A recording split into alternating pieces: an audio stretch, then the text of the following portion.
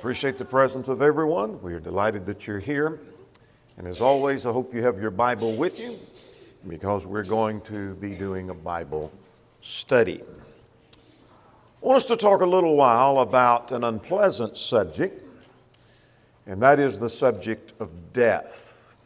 What we know about death. To a child, as they contemplate the subject of death, it's much of a mystery, and they have lots of questions about death. You perhaps remember when you were young and learning about death, or a loved one died, or you went to a funeral, and you had lots of questions. You didn't know what death was all about. But as we get older, we learn more about death, particularly from the text, and yet there's still much that is unknown to us about death. And so we wonder about some things. We wonder, what's it like to die? We've never experienced that, so we don't know.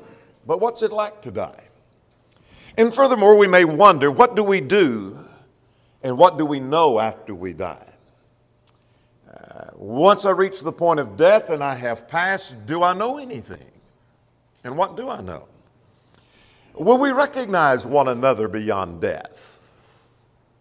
When I enter into the realm beyond death, am I going to recognize others that are dead? And will I know them? And would they know me? Those are questions we ponder. What happens to the soul immediately upon death? What happens? We know what happens to the body, but what happens to the soul? And on and on and on these questions go. Perhaps you've got questions, as I do, about death that we may not be able to find all the answers to. So here tonight, I want us to raise this question. What do we know about what happens after death? What do we know about that? What does the Bible say about that? And so we're going to open our text and try to answer some questions about death and what we know about what happens after death. As I mentioned at the beginning, death is not a pleasant subject. It's not one of those things that you tell a friend, pull up a chair, let's talk about death. This is an interesting subject.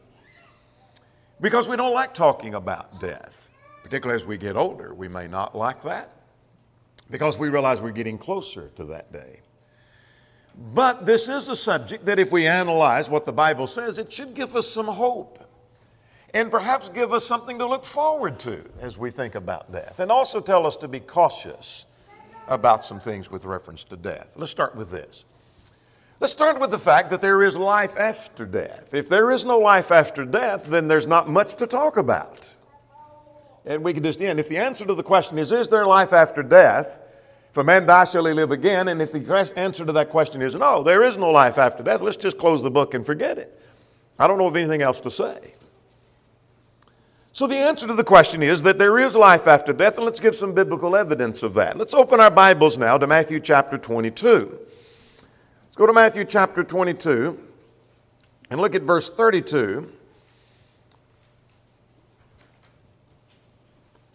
And the text says, I am the God of Abraham, the God of Isaac, and the God of Jacob. God is not the God of the dead, but of the living. Now, I want you to follow the 3 points on the screen. This is quite simplistic. And perhaps you've already gone through this in your mind and reached the conclusion, but I want to talk about how we got to this conclusion. The text says that God is not the God of the dead, but of the living. And so if he's said to be the God of a certain person, they are alive because he's not the God of the dead, he's the God of the living. Secondly, God is the God of Abraham, Isaac, and Jacob. At the time that statement is made, Abraham, Isaac, and Jacob are physically dead. Their bodies are in the grave. So the conclusion is that Abraham, Isaac, and Jacob at that time and even at this moment are living. They're alive. He is not the God of the dead, he's the God of the living. So if he is the God of Abraham and the God of Isaac and the God of Jacob, Abraham is alive, Isaac is alive, and Jacob is alive. Even in 2023, they're alive. But they're physically dead. So that tells me that there is life after death. Even though they're physically dead, their bodies are in the grave, their bodies are in the tomb, they are alive. But let's go to another passage that makes the same kind of point. Let's go this time to the transfiguration, this time in Matthew chapter 17 and in verse 3. This is the text where Jesus was transfigured before his disciples. The text says, and his face shone like the sun, and his clothes became white as light. Now verse 3 said, and behold, Moses and Elijah appeared to them, talking with him. So here on this occasion, the disciples see Jesus change before them. He is transfigured before them.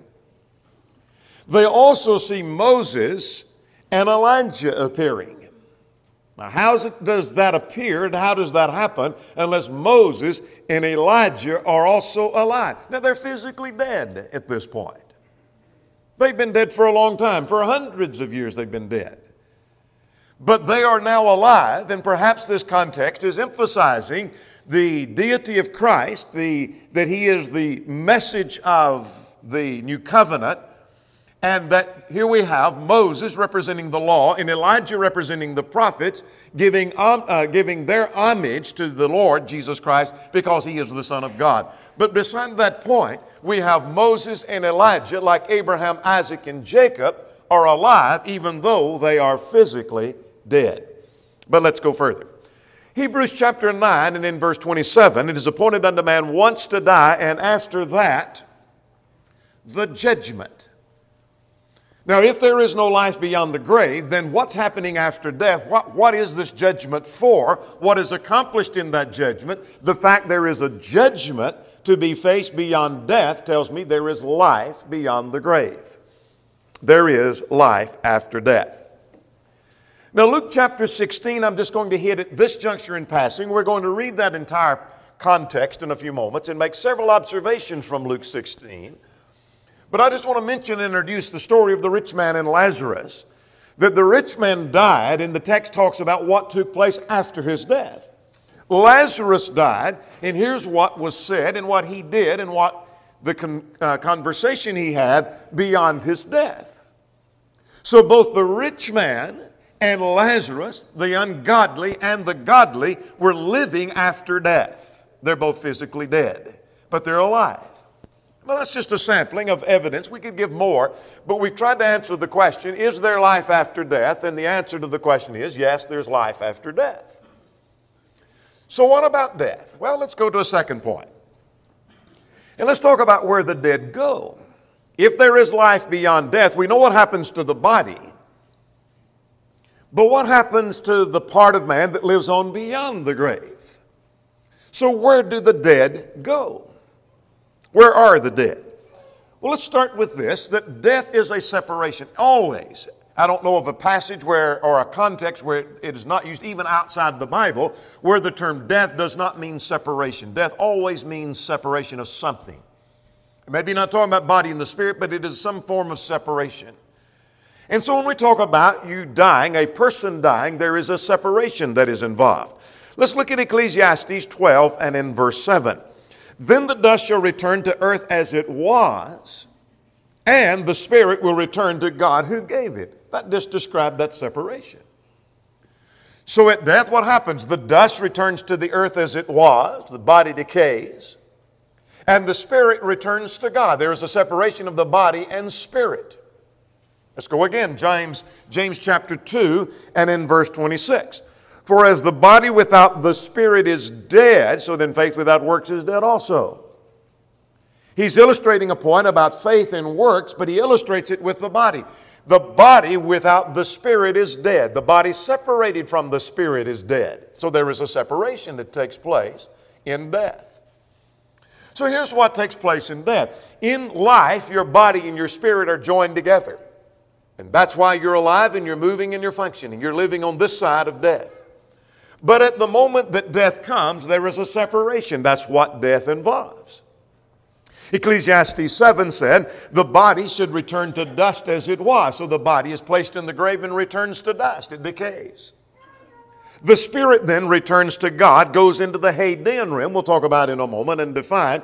But the spirit goes into the Hadean realm or returns to God, goes back to God who gave it, Ecclesiastes 12 and verse 7. So now understanding that what takes place at death is there is a separation of the body and the spirit. The spirit is still alive. In fact, that is the immortal part of man, the undying part of man that lives on beyond the grave, is his spirit or his soul. It returns to God who gave it. Now let's talk about the term hell as it is found in the New Testament, particularly the King James translation and the New King James in many cases. If you're reading from one of the more modern translations, you may find the word Hades quite often.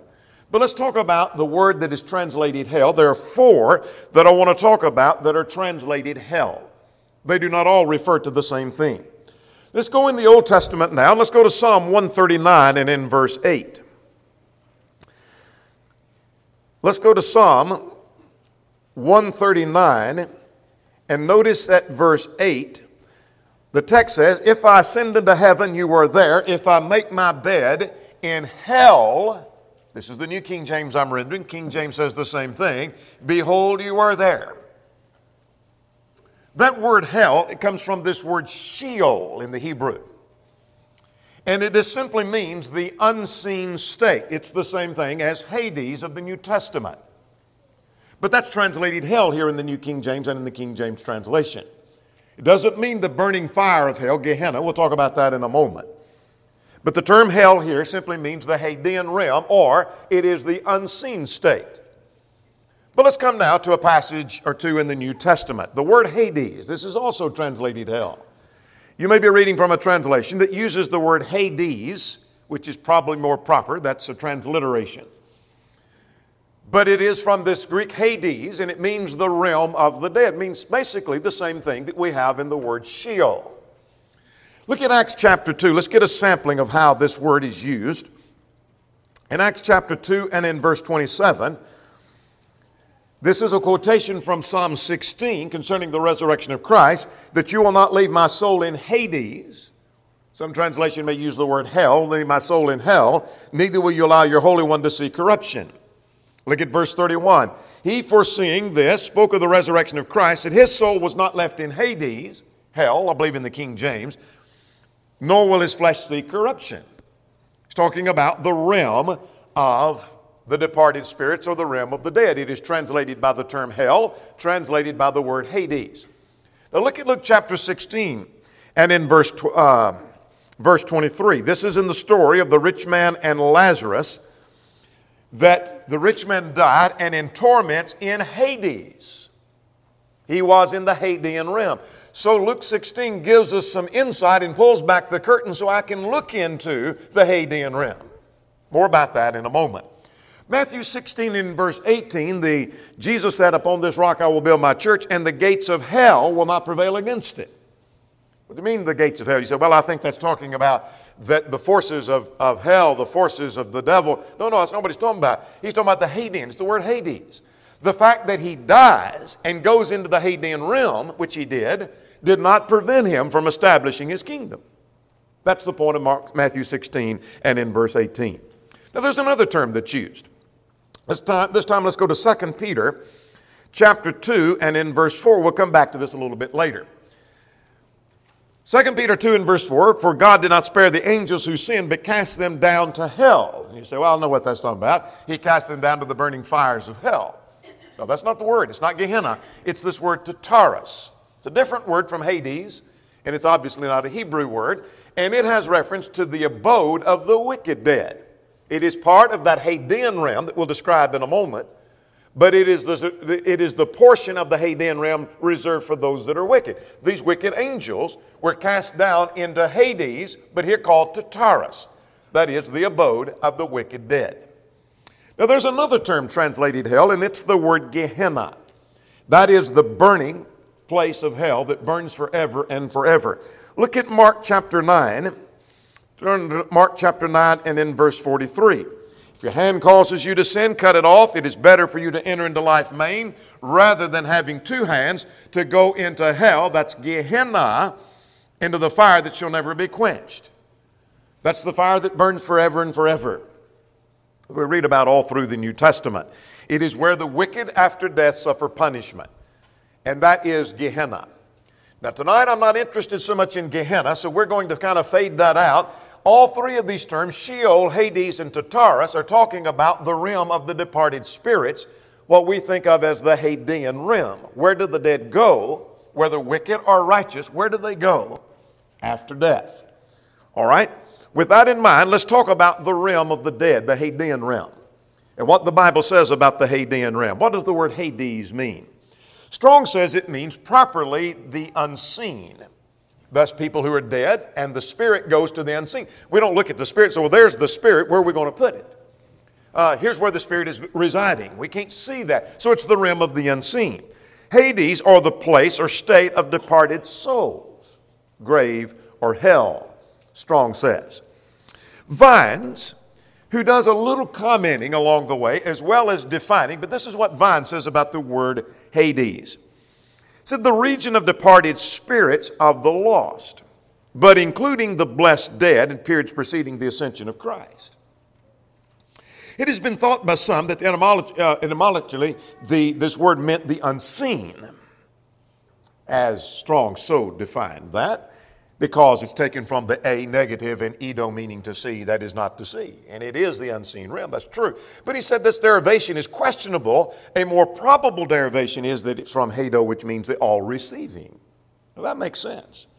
The Hadean realm receives all. All who die come into this realm. So you're wicked, you go to the Hadean realm. You're righteous, you go to the Hadean realm, the realm of the unseen. It never denotes the grave, nor the permanent region of the lost, that is Gehenna, or heaven. In point of time it is for such an intermediate between decease and the doom of Gehenna. Now Vine is exactly right about that. You say, how do you know? Because it harmonizes with the use of the term in the New Testament. So Vine's exactly right about that. It never denotes the grave. It's not just the grave within itself.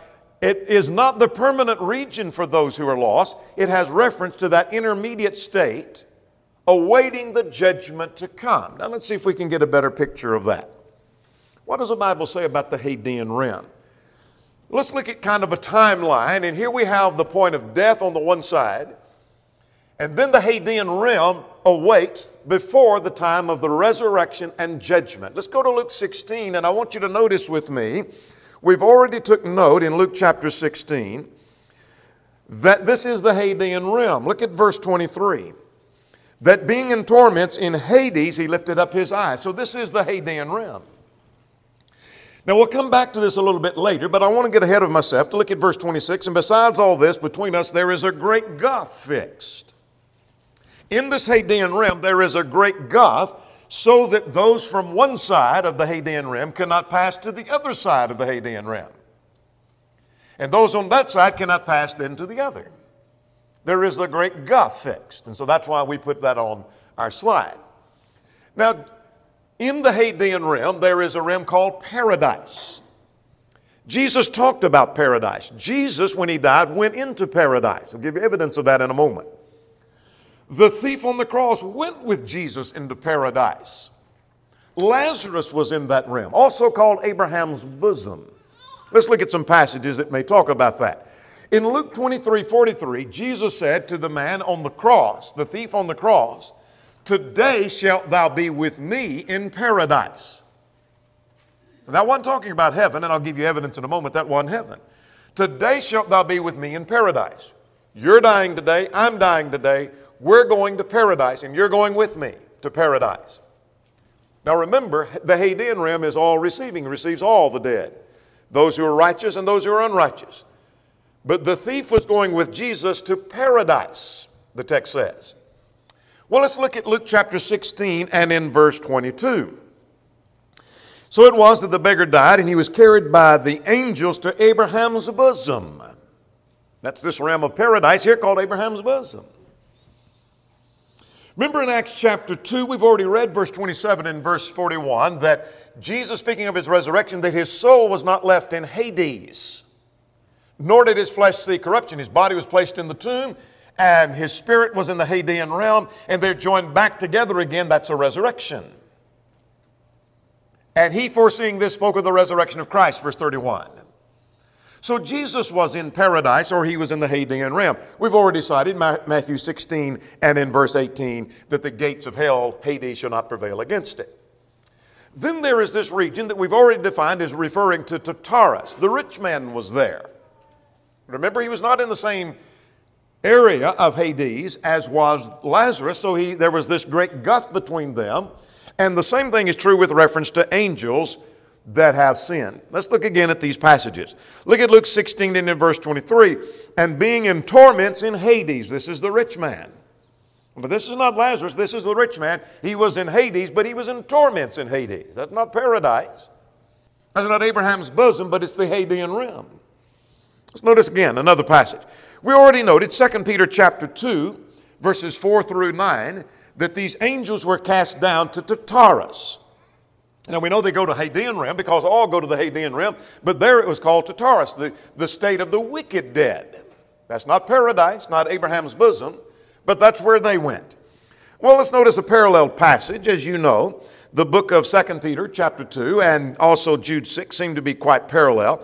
Look at Jude verse 6. And the angels who did not keep their proper domain, but left their own role, he reserved in everlasting chains under darkness for the judgment of the great day. The word Hades is not mentioned there, but that's well descriptive of Hades. And you say, how do you know? The parallel account calls that Tartarus. But they're being reserved to judgment. They haven't faced judgment yet, but they're dead and they've been cast down into everlasting chains. Let's look at Luke chapter 10, one more passage along that line. We're trying to get a flavor of what the text has to say by looking at compounding passages. Luke chapter 10 and in verse 15, and you, Capernaum, who exalted to heaven, would be brought down to Hades. And so here is a city that is being pictured. Those inhabitants of the city that reject the Christ are going to be cast down into Hades. Not Gehenna, but into Hades. So where do the dead go? What happens to my spirit when I die? I know what happens to my body. It's placed in the grave, and it's going to corrupt, and it's going to return to dust. What happens to my spirit upon death? Well, in the case of Lazarus, he went to paradise. In the case of Jesus and the thief, they went to paradise, the Hadean realm. Those who were wicked, like the rich man and angels, they went into Tartarus, that Hadean realm. That whole area is the Hadean realm following death, long before the resurrection and judgment takes place. Now I want to demonstrate something I mentioned that I'd come back to. This Hadean realm is not heaven. When Jesus said this, today shall you be with me in paradise. So I know what he's talking about. He's talking about going to heaven, and I'm going, and the thief went with him to heaven. No, Jesus didn't go to heaven at that point. He did later. He ascended to heaven. Jesus was in paradise. Let's establish that again. Acts chapter 2, verse 21, his soul was not left in Hades. So Jesus was in Hades or paradise. Today shalt thou be with me in paradise. Luke chapter 23, 43. So he was in Hades. He was in the paradise portion of Hades. Those texts tell me that. But at that point, he had not yet ascended to heaven. Turn with me to John chapter 20. Following his resurrection, that is, he's been dead. His body has been in the Hadean realm. John chapter 20 and verse 17, he said, for I have not yet ascended to my Father. He's going to, but not at this point. Following his resurrection, he said, I have not yet ascended to my Father. His Father is in heaven. I have not yet ascended to my Father. But he had been in Hades. He'd been in paradise. So that shows me a distinction between this Hadean realm and eternal heaven or eternal hell. There's a difference. There is a distinction in those. So Jesus said, today shalt thou be with me in paradise. He's not saying you're going to heaven with me. Not today you're not. You're going to the paradise, the Hadean realm with me. But you're going to be in the paradise portion of that. So what then happens? Well, at the point of death, your body goes into the Hadean realm. Whether you're righteous or wicked depends on whether you're going to paradise, Abraham's bosom, or to Tartarus. Then there is the resurrection of the dead at the end of time. Acts chapter 20. 2 Corinthians 5. And then there is the judgment, 2 Corinthians 5 and verse 10. And those who are righteous are ushered into heaven, and those who are wicked are ushered into hell. It's at that point where there is the judgment that takes place. Is there some form of judgment prior to that? Perhaps so. There was, because the angels being cast down to hell, to Hades, to Tartarus, there had to be some form of judgment. So the judgment we'll talk about perhaps in another lesson is the pronouncement that God gives of their eternal destiny. More about that in another study. Now, I'm more interested now, back to our question. I've established the fact that there is life after death. And we've answered the question, where do the dead go? We know that. We know what the Bible teaches about that. I'm interested now about awareness and knowledge after death. How many times has someone died and someone said, well, they don't know anything now? They don't know a thing going on. Oh, yeah, they know. And the Bible reveals that they know some things that are going on. Not only with them, but with reference to others. So if you don't already have a Bible out, let's spend some time in Luke chapter 16. Let's go to Luke 16, beginning at verse 19, and we'll read through verse 31. This is the story of the rich man and Lazarus. And we're going to build several points around this story. And so we'll make references to some verses. But let's read these verses together. They're not going to be on the screen before you. There was a certain rich man who was clothed in purple and fine linen and fared sumptuously every day. And there was a certain beggar named Lazarus, full of sores, who laid at his gate, desiring to be fed with the crumbs which fell from the rich man's table. Moreover, the dogs came and licked his sores. And so it was that the beggar died and was carried by the angels to Abraham's bosom. The rich man also died and was buried. And being in torment in Hades, he lifted up his eyes and saw Abraham afar off and Lazarus in his bosom. And then he cried and said, Father Abraham, have mercy on me, and send Lazarus, that he may dip the tip of his finger in water and cool my tongue, for I am tormented in this flame.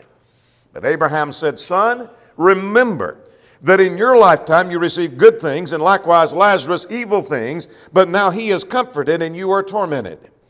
And besides all this, between us and you there is a great gulf fixed, so that those who would pass from here to you cannot, nor can those from there pass to us. Then he said, I beg you therefore, Father, that you would send him to my father's house, for I have 5 brothers, that he may testify to them, lest they come into this place of torment. And Abraham said to him, They have Moses and the prophets, let them hear them. And he said, No, Father Abraham, but if one goes from the dead, they will repent. But he said to him, If they do not hear Moses and the prophets, neither will they be persuaded, though one rise from the dead. Now let's raise a question. Is this a real story or only a parable? Our materialist friends, by materialist, I'm not talking about they're given to materialism, those who hold to the doctrine of materialistic concept, that is, that man has no soul that lives beyond the grave. Jehovah's Witnesses fit that bill. That they are, we describe them as being materialist. There is no soul living beyond, there is no life after death. And they argue that Luke 16 is merely a parable, meaning, therefore, this is not a true story. This is not a true story, nor could the events happen in the story. It's merely a parable, they tell us. So is this a true story? Is it a parable? My question, first of all, is what difference does it make? Let's just grant for argument's sake that it is a parable. It is not called a parable, by the way. Look through Luke 16 and notice there are a number of occasions where Jesus would speak a parable unto them, or he spoke the parable of, but this is never called a parable. Never called a parable in this text. But let's say it is a parable. Still teaches the same thing, doesn't it? Is there anything is it teaching something untrue? But we can teach you untruth in a parable, but it couldn't be a true story? Again, it's never called a parable. Now, there's some of the elements of the story that obviously are real characters and real beings. For example, Abraham was a real character. Verse 23. So were Moses and the prophets. That's not the person Moses and the personal prophets, but it's the idea of the revelation of Moses and the prophets, the law. Let them read them. Let them read the law and the prophets. The law and the prophets was something real. It was not something imagined. So if those were real, why not all the rest? If Abraham was real, why not Lazarus being real? And why not the rich man being real and the great gulf being real? If not, why not? Again, it's never called a parable. What I want you to see in Luke chapter 16 is there is awareness and knowledge after death. There is awareness and knowledge after death. Let's go back through our text. And I want to pay attention to what was known and what they were aware of after death. Now they're dead, both the rich man and Lazarus. But I want you to notice this at verse 23. That being in torments in Hades, he lifted up his eyes and saw Abraham afar off. He knows where he is. And he saw Abraham. Well, that's interesting to me. Maybe we're fearful of death, and I just don't know what's going to happen when I die. No, I don't understand all that's going to happen, but I know this. If this story be true, and I have every reason to believe it is true, if it's not true, then nothing else in the Bible is true, by the way. If this story is true, that the moment I die, I'm going to know where I am, and I'm going to see others, because he did. Let's go further. Notice at verse 24, he recognized Abraham and talked to Abraham. That's interesting. You ever thought about you would love the opportunity to talk to Abraham? Other great Bible characters. He saw Abraham and talked to Abraham. There was awareness and knowledge after death. Look at verse 25. Abraham responded to him. He not only spoke to Abraham, Abraham spoke to him. You might underline this word remember at verse 25. And the text says, son, remember in your lifetime. What does he remember? He was able to remember, even though he's dead physically. There's a part of him living on. He can remember his life back on earth. Remember, what did he say to remember? That in your lifetime you received good things. He can remember his life on earth, even though he's not there anymore. He can remember what he had while on earth. He can remember good versus evil. You received good things, and here was evil things. He mentions that in verse 25. Furthermore, he can remember specific people. He can remember who Abraham was. He can also remember he has 5 brothers that are not dead. He remembers exactly those brothers. So there's memory after death. Let's go further. Look at verse 27 and 28. He's aware that his family's still living. I beg you to send him to my father's house, for I have 5 brothers, that he may testify to them. He's not only aware of the fact that he has family still living, he's aware of their spiritual condition. They're not ready to die. Send them back lest they come into this place of torment. I wasn't ready. They're not ready. Send them back because they need to get ready. Send somebody to talk to them, please. Furthermore, verse 30, he knows he's dead. No, Father Abraham, but if one goes to them from the dead, we're dead. He knows he's dead. He knows I am no longer living among those on earth, but I'm still alive. That's amazing to look at that text to me and see what is known beyond death. I can know what I used to be. I know what I had. I can know good and I can know evil. I can know family. I can know their spiritual condition. I can recognize Abraham. I can know those things beyond death. Look at verse 31. He was able to be reasoned with. Verse 31, he said, but if they will not hear Moses and the prophets, neither will they be persuaded though one rose from the dead. You see, even after death, there could be some reasoning. Abraham is reasoning with him. No, we don't need to send someone from the dead, and that's not going to work. They wouldn't listen anyway. Because if they won't listen to Moses and the prophets, they won't listen to anyone who rose from the dead. There's reasoning going on beyond death. That's also amazing. Let's close by talking about this last point. I want us to see that we can't know the eternal destiny of all. We can know some things about eternity, but we can't know eternal destiny of all. We'll see what I mean by that as we go further. Let's talk about what we can know. I can know that I have eternal life, and you can know that. In fact, in 1 John 5:13, I'll just make a brief passing reference to that, simply because we've come through that in our studies on Sunday morning. John said, I'm writing unto you that you may know you have eternal life. And so I can know, based on the revelation of God and how I've lived, am I living in harmony with that? I can know I have the hope of eternal life. So I can know that I have eternal life. I can know that. Secondly, I can have hope for others that are faithful. Let's turn to 1 Thessalonians chapter 4. Here's a passage in 1 Thessalonians chapter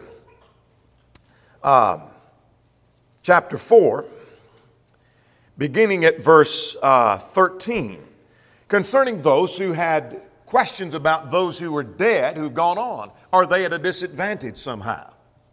And yet this text says that there is hope. I do not want you to be ignorant, brethren, concerning those who have fallen asleep, lest you sorrow as others who have no hope. Don't worry about those who are fallen asleep, those who've died, who are Christians. Don't worry about that.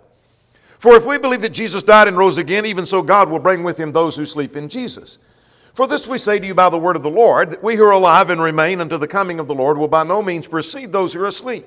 For the Lord himself will descend from heaven with the shout and the voice of the archangel and the trumpet of God, and the dead in Christ will rise first. Then we who are alive and remain shall be caught up together in the clouds to meet the Lord in the air, and thus will always be with the Lord. Therefore comfort one another with these words.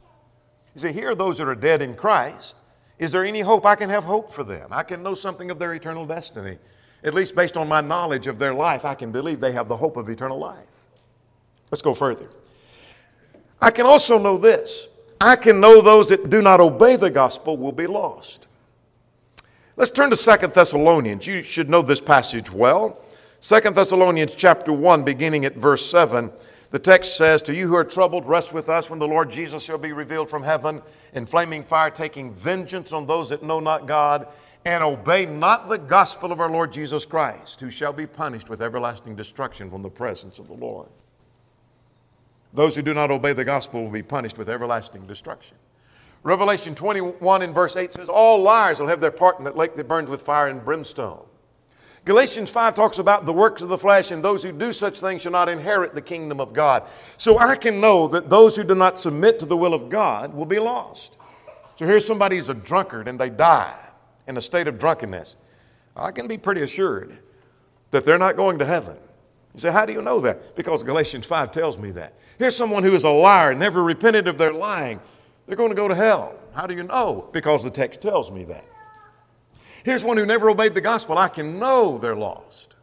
I can know they're lost because the text tells me so. God's word is plain, and yet, listen to this carefully, we often say concerning someone who's died, who didn't obey the gospel, well, they're in a better place now.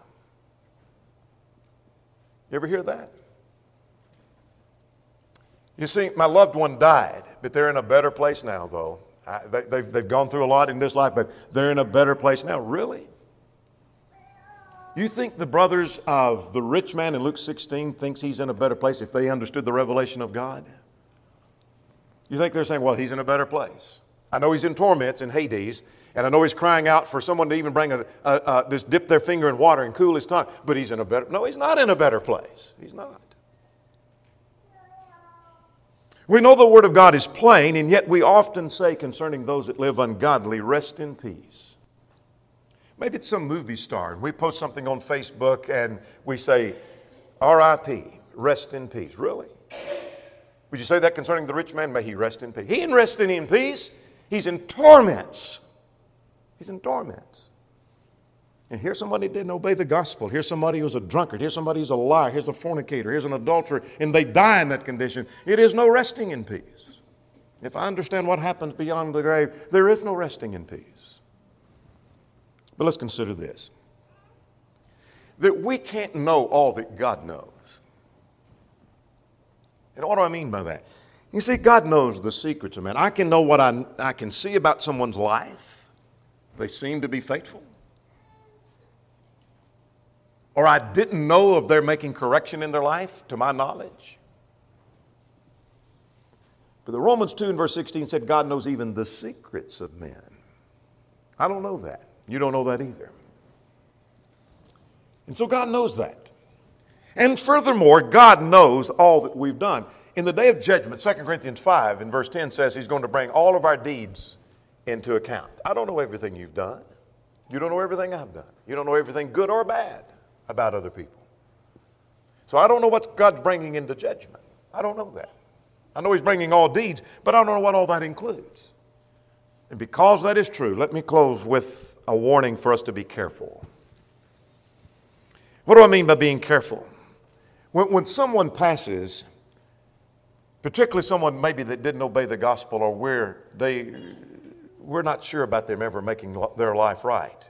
Let's be careful about making statements, well, I know they're in heaven. Now, if every evidence is they're faithful, we can have assurance, 1 Thessalonians 4. Or someone may say concerning their loved one that if anyone will go to heaven, he or she will, because they were such a good person. If anyone went to heaven, I know they went. If they didn't make it, no one will. Or someone says, my loved one's in a better place now, as we've already mentioned, or saying, rest in peace, when maybe they never even resembled being a Christian. May they rest in peace. We need to be careful, as one writer said, of whittling on God's end of the stick. We don't need to be whittling on God's end of the stick. I have enough whittling on my end without whittling on his end. And so we need to be careful how we word things and how we react. What have we seen? Well, we tried to answer the question, what do we know about what happens after death? And we see there is life after death. We see where the dead go. We see there is awareness and knowledge after death. But we can't know the eternal destiny of all, but I can know that I can have the hope of eternal life. Hopefully that clarifies some things for us. And maybe that gives us a little better perspective from the standpoint, what if I were to die? What's it going to be like? That I'm going to be aware. I'm going to know some things. I'm going to be talking. I'm going to be conversing. I'm going to be well aware of what I had in the past and where I am now, and that I'm dead, and here's where I am. I'll be well aware of that, if Luke 16 means anything to us. There may be one or more present this evening who's not a Christian, who's not a child of God. Would you come believing that Jesus is the Christ, the Son of the living God? Would you repent of your sins, acknowledge your faith, and be buried in the waters of baptism for the remission of sins? If you're subject in any way, would you come while together we stand and sing?